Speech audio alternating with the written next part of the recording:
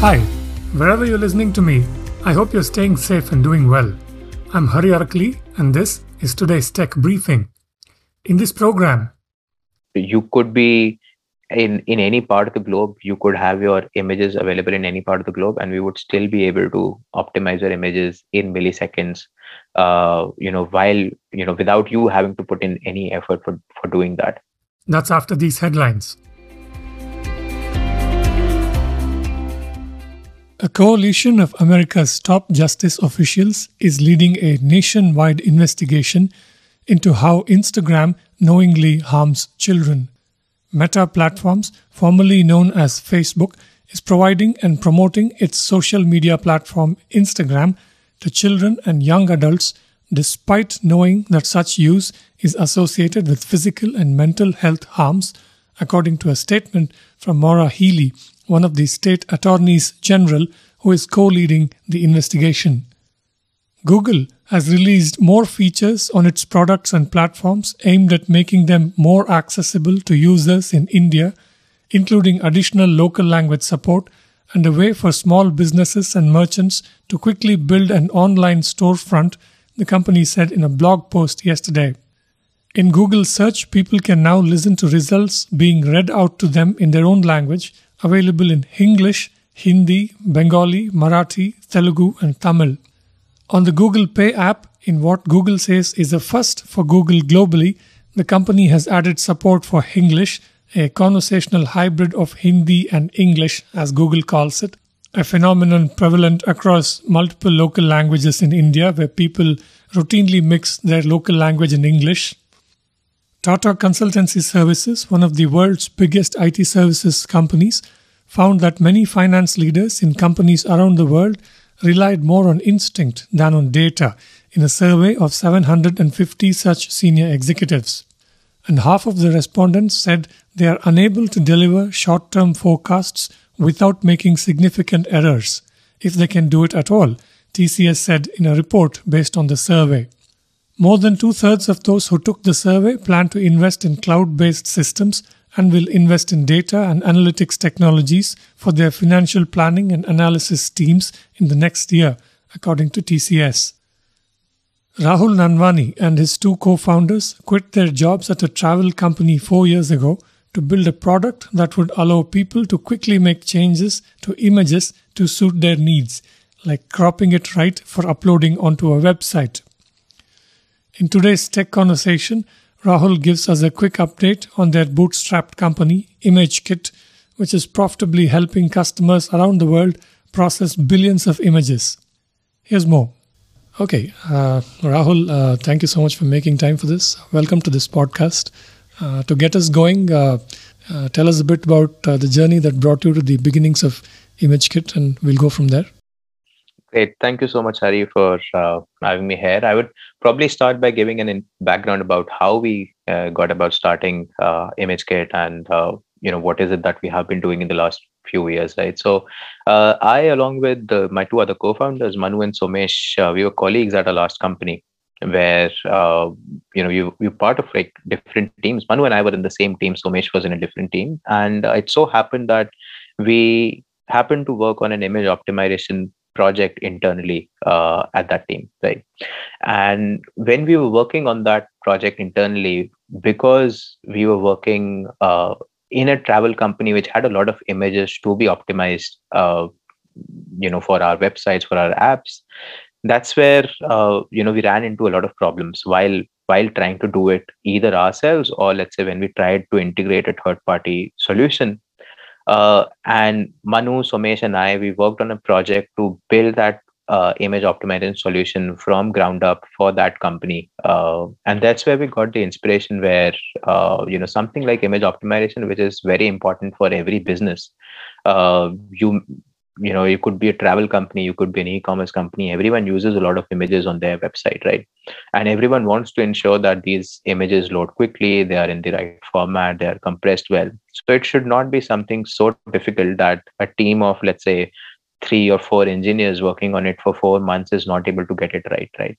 That's where our inspiration came from. And that's when we thought that, okay, we can create a product out of it that helps companies who are already operating at a scale And when we were at Exigo, we were already operating at, we had close to 5 million images or more at that time.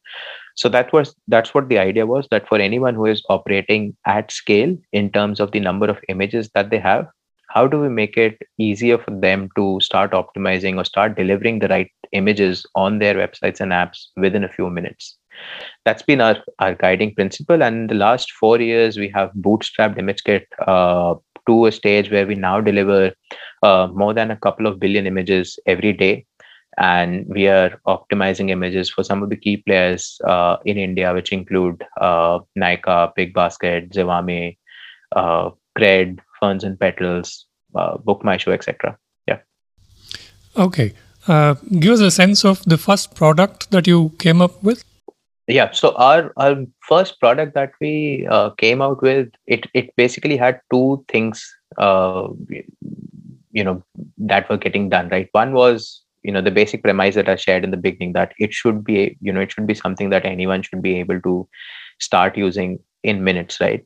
So we had to provide a solution where companies could integrate their existing storage with our solution, right? So they should be able to tell us where their images are instead of them having to move their images to our platform, right? So that was one key part of the MVP that we built, that ImageKit could be integrated with any server that is there on the internet, or it could be integrated with the most popular cloud storage that was there at that time, which was AWS S3.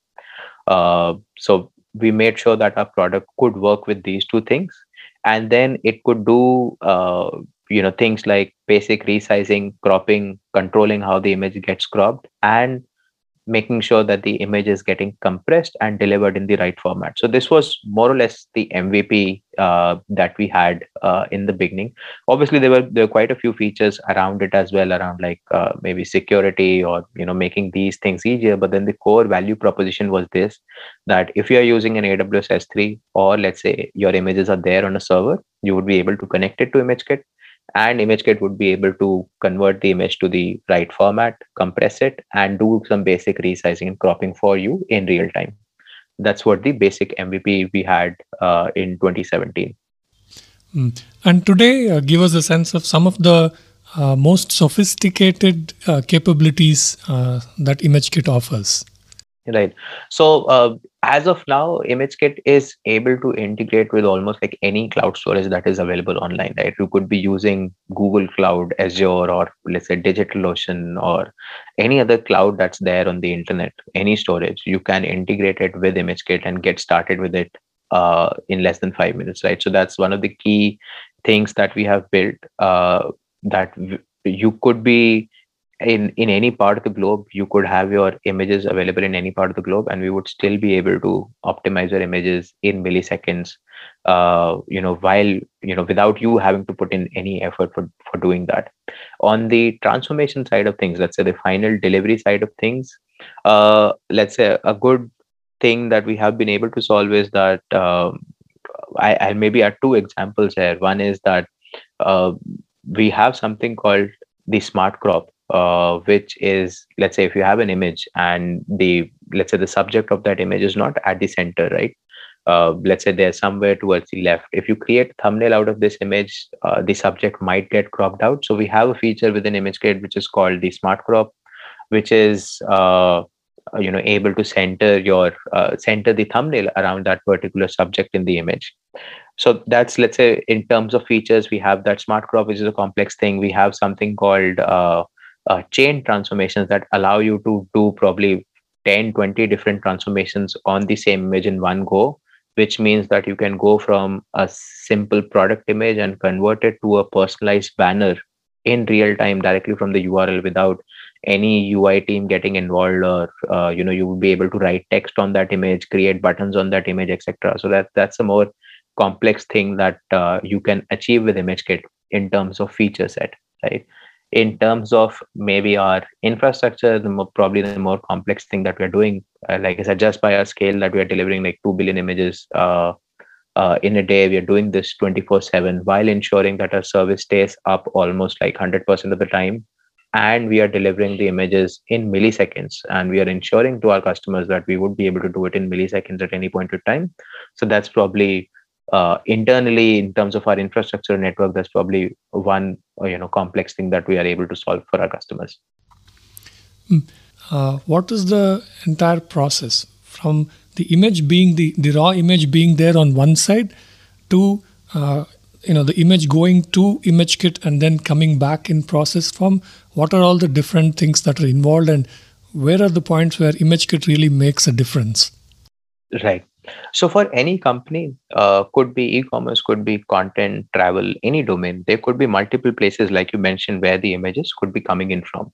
The images could be coming in from the sellers who are there on that platform. For example, if someone wants to sell something on Amazon or Flipkart, they would be uploading the images themselves.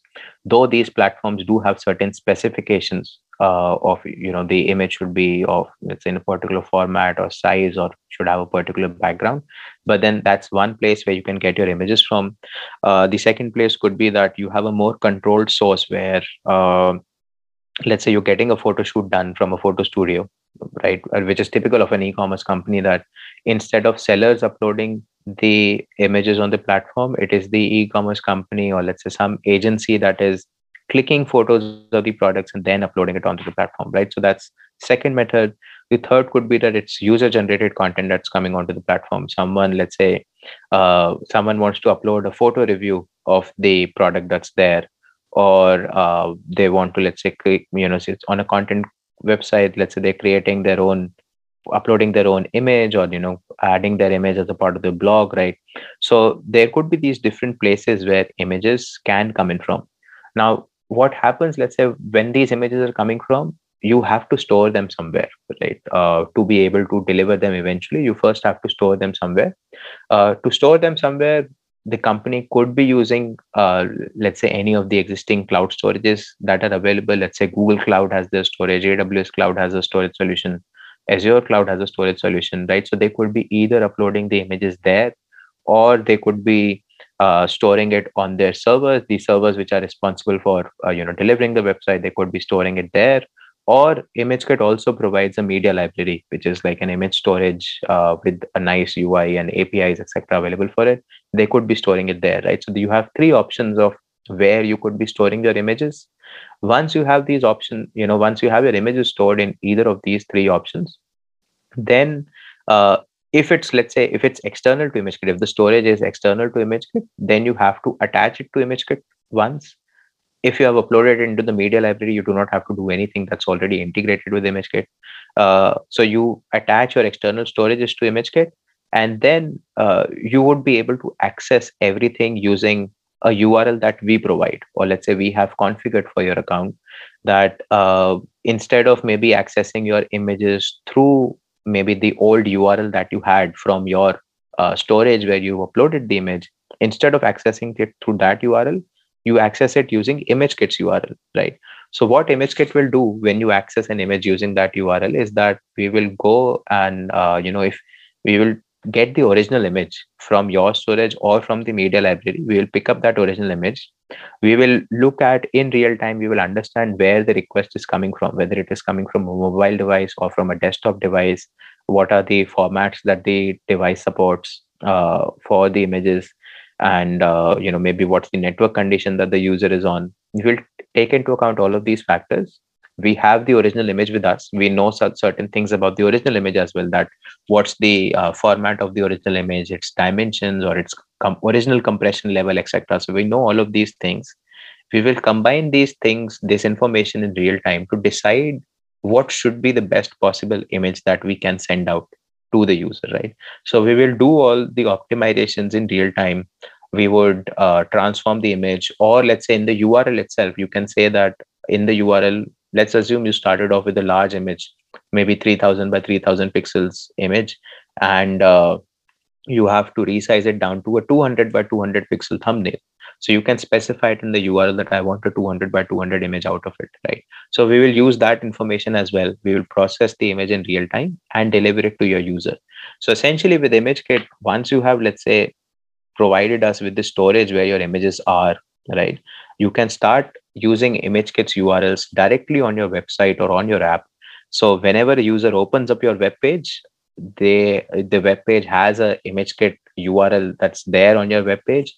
the request would come to ImageKit, and then we will follow this process of getting your original image, transforming it in real time, and sending it back, right? Once we have transformed it, we can keep using, let's say, that transformed copy for some time. But then that's essentially the overall workflow that someone has, that they can start using ImageKit URLs directly on their website or on their app. These days, there's a lot of excitement over application of AI in an increasing number of areas. Are there any ways in which you're also incorporating AI and computer vision, machine learning in your technologies?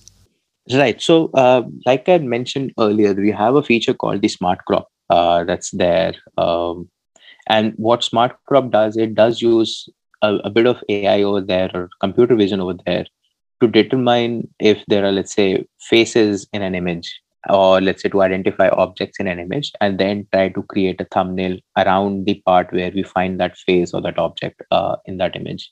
So that's one application of AI that's already there on the delivery side of things. We are working on a few other things. Let's say, while still talking about the delivery side of things, there is one thing that we are working on, is to make this smart crop more useful for certain sectors that we work. Let's say for e-commerce, how do we enable them to, maybe instead of just saying that, create a thumbnail automatically around the most important part, can we help them create a thumbnail around a t-shirt, or can we help them create a thumbnail around shoes from a particular image, right? So those, can we help them create thumbnails, or identify where these objects exist, uh, by giving them a more user friendly name, that, shoes or bags or trousers, and so that they can just specify it in the URL that I want a 200 by 200 pixel uh, thumbnail around the t-shirt from this particular image, right? So to help them do that, so that's another part where we are trying to leverage AI to be able to deliver these thumbnails in real time. And the third part is not around the delivery side of things, but around the storage side of things. We have integrated some third party AI services within our product as of now. So we have integrated Google Cloud Vision and AWS's recognition API within our products to basically tag the content of an image. So your image name could be, the file name could be untitled.jpg, but then the image itself could be that of a red car standing on a road. So they would be able to tag your image with red, car, and road. Let's say these would be three tags that they generate, right? So your image name in itself could be untitled.jpg, right? Or it could be screenshot.jpg. But then if the actual content was a red car, you would be able to search for, images by saying that, find images with a red car inside them, and you would be able to find that search regardless of what the actual file name or what the actual folder name was in which those files were placed, right?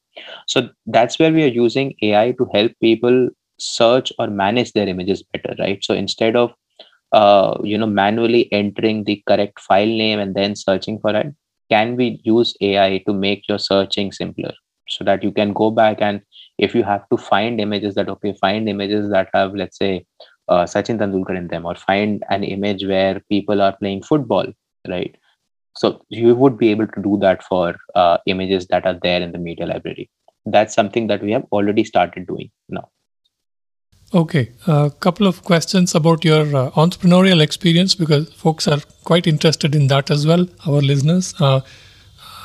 You have bootstrapped your company, and now at a time when companies are getting so much funding, even pretty early in their journey. So tell us a bit about this philosophy of having stayed bootstrapped for 4 years. Right. So we always had this in mind that, and it probably comes from the fact that we are running a SaaS business, which is traditionally easier to get to profitability, or operational profitability a lot faster than maybe a B2C business, right? A B2B business is easier to scale in that sense, right? To get to a level where you can be profitable, right? So that was one, let's say, reason that sort of helps us by default, that we can stay bootstrapped while using our revenues that we're generating, and using that to fund our growth for the future. Initially when we started, we were just like three people, working on the product, and we had a very clear idea of what the product would be. And given our experience that we had already used a competing product, we know companies who were like using the same competing product. We knew in a way that there is a demand for this product in the market. So initially we just focused on getting to a stage where we were working on some side projects initially, right? So we would do some basic web development work, or helping people migrate to the cloud. At that time we would do this, do these side projects on the side to make sure that we were able to cover our co-working space expenses or server costs at that time. uh, and then after selling it to maybe 15-20 customers, we did get a few relatively larger deals as well at that time, and that got us to a stage where we could afford to pay off our co-working or our server expenses without having to work on the side projects. So that was step one, where it was probably it took us like 6 or 7 months to get there, where while we were not drawing any salary, we could at least take care of all of our expenses through the revenues that we were generating, right? And then step two was that when do we, let's say, start drawing salaries. So our idea was that we knew that like I said, B2B is probably easier to scale up in that sense, that every individual deal can be profitable, right? So we knew that if we could just keep selling to more people, and we know that we can make profits, we can incorporate, let's say, economies of scale as and when we grow our customer base. So that we kept that as our focus. We did have, let's say, a few conversations with investors even at that time, but then we realized that it was not something maybe that the investors would want to get into unless we incorporate a strong machine learning or an AI angle into it. It was not something which was very lucrative in that sense for someone to get into. While we knew that it is a profitable business, we do see demand for it globally. So we thought that we would just keep selling, make sure that we build the right product and we keep selling it to the right people so that our revenues can grow. Come to, let's say, the current scenario where everyone is raising funds all around. It can be very easy to maybe get carried away by looking at the funding frenzy that's happening around, that maybe you should be raising funds as well. But then while I'm not, let's say, ruling that out, that ImageKit would never raise funds in the future, we would do it, let's say, for the right reasons. But then it's important to identify what those right reasons would be, that why do you need that money, right? And what are you going to do with that money? If it's something that can be, let's say, in our case, for example, if there are things which we can fund through our existing revenue and whatever profits we generate, we would keep doing that. But then if it's something that we realize that to maybe accelerate for a short period of time, or to do certain things, we need a capital injection from outside, we might look at funding in the future. But then as of now, we are like in a comfortable position through whatever our customers pay for the use of our services.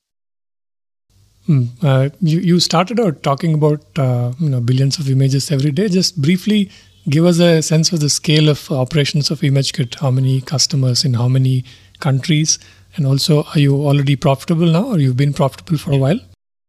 Yeah, so we have been profitable for a while now, right? So we have been profitable probably from like 2018 itself, right? So obviously we were not drawing as much salary as at that time. We were like, it was bare minimum that we need to like cover our expenses. But then we have been profitable from 2018, and that's when we even like started hiring people onto our team. Probably towards like late 2017, we started adding more people outside of the three co-founders to our team. The team is currently at almost 20 people who are working with us full time on our team, and then probably 10 or 15 people who work with us as freelancers or consultants, who are not a part of our payroll, but then they're actively involved in a lot of things that the company does. So effectively, it's close to 30 people that are there. In terms of customers, we do cater to customers across the board, right? So right from very small, let's say, small websites or individuals running their blogs, to a large enterprise company that could have like millions of users using their product every day. So, and for that reason, we do have a free plan of our product as well. So if I talk about the total number of users who use ImageKit, including people who are there on the free plan, so we are probably more than 60,000, 70,000 people using ImageKit, including the free plan. and these would be coming in from like almost every country that you can think of, right? So we have our paid customers for that matter from almost 60 plus countries now. Again, different sizes, could be a small business running maybe in a small country in Africa, or could be a really large company, an enterprise company in the US. So we have customers across the board now globally. Hmm. And going forward, what are your next immediate big priorities? So there are two things that we are working on. One is, and like every technology company, we need to keep evolving really quickly, because tech landscapes change, very quickly as compared to maybe some of the other fields that are there. So there are two things that we are focusing on. One is that how do we translate whatever we built for images, real-time optimization and transformation, how do we translate it to videos now? So if someone has, let's say, a raw MP4 file and they want to use it on their mobile web or on their website, deliver a good streaming experience or compression, etc., without, let's say, uploading it on YouTube or a Vimeo, then how do they do that, right? So that's the number one priority right now for the team, where we are building a real-time video optimization and transformation API. We have already launched it, and a few customers have started using it in its alpha version. And we are working, the team, a lot of people in the team are working to get a public beta out and get to that feature set that we want to have for our product, right? So that's one. The second is that we are also getting into the digital asset management space, which essentially covers the part that happens before media is delivered on a website or app, right? So we started with image delivery, that how does it get delivered on websites or apps or other platforms. With the digital asset management part, we are now covering things that happen before this delivery. So essentially, when your team creates, let's say, content, let's say when they're creating assets, could be an image, could be a video, could be a PDF, how do they collaborate on it? How do they manage it? How do they make sure that right people have the right access? Maybe build workflows within the team that who is supposed to do what, and do they have the right tools in place to be able to manage all of these assets in a distributed, a remote, or a large team that's creating hundreds of assets every day, right? So that's the second priority that we have right now. For images itself, we are focusing on a few things around security and scale that would help us go more enterprise in the future. So these are the three key areas that we're working on right now. Okay, excellent. Truly interesting conversation, Rahul. Good first update for me on ImageKit. Thank you so much for making time for this, and I definitely hope to keep the conversation going. Thank you so much, Hari, for having me here. It was nice speaking to you. That was Rahul Nanvani. That's it for this briefing. You can find all our podcasts on ForbesIndia.com and on your favorite podcast apps. I'm Hari Arakali. Thank you for listening.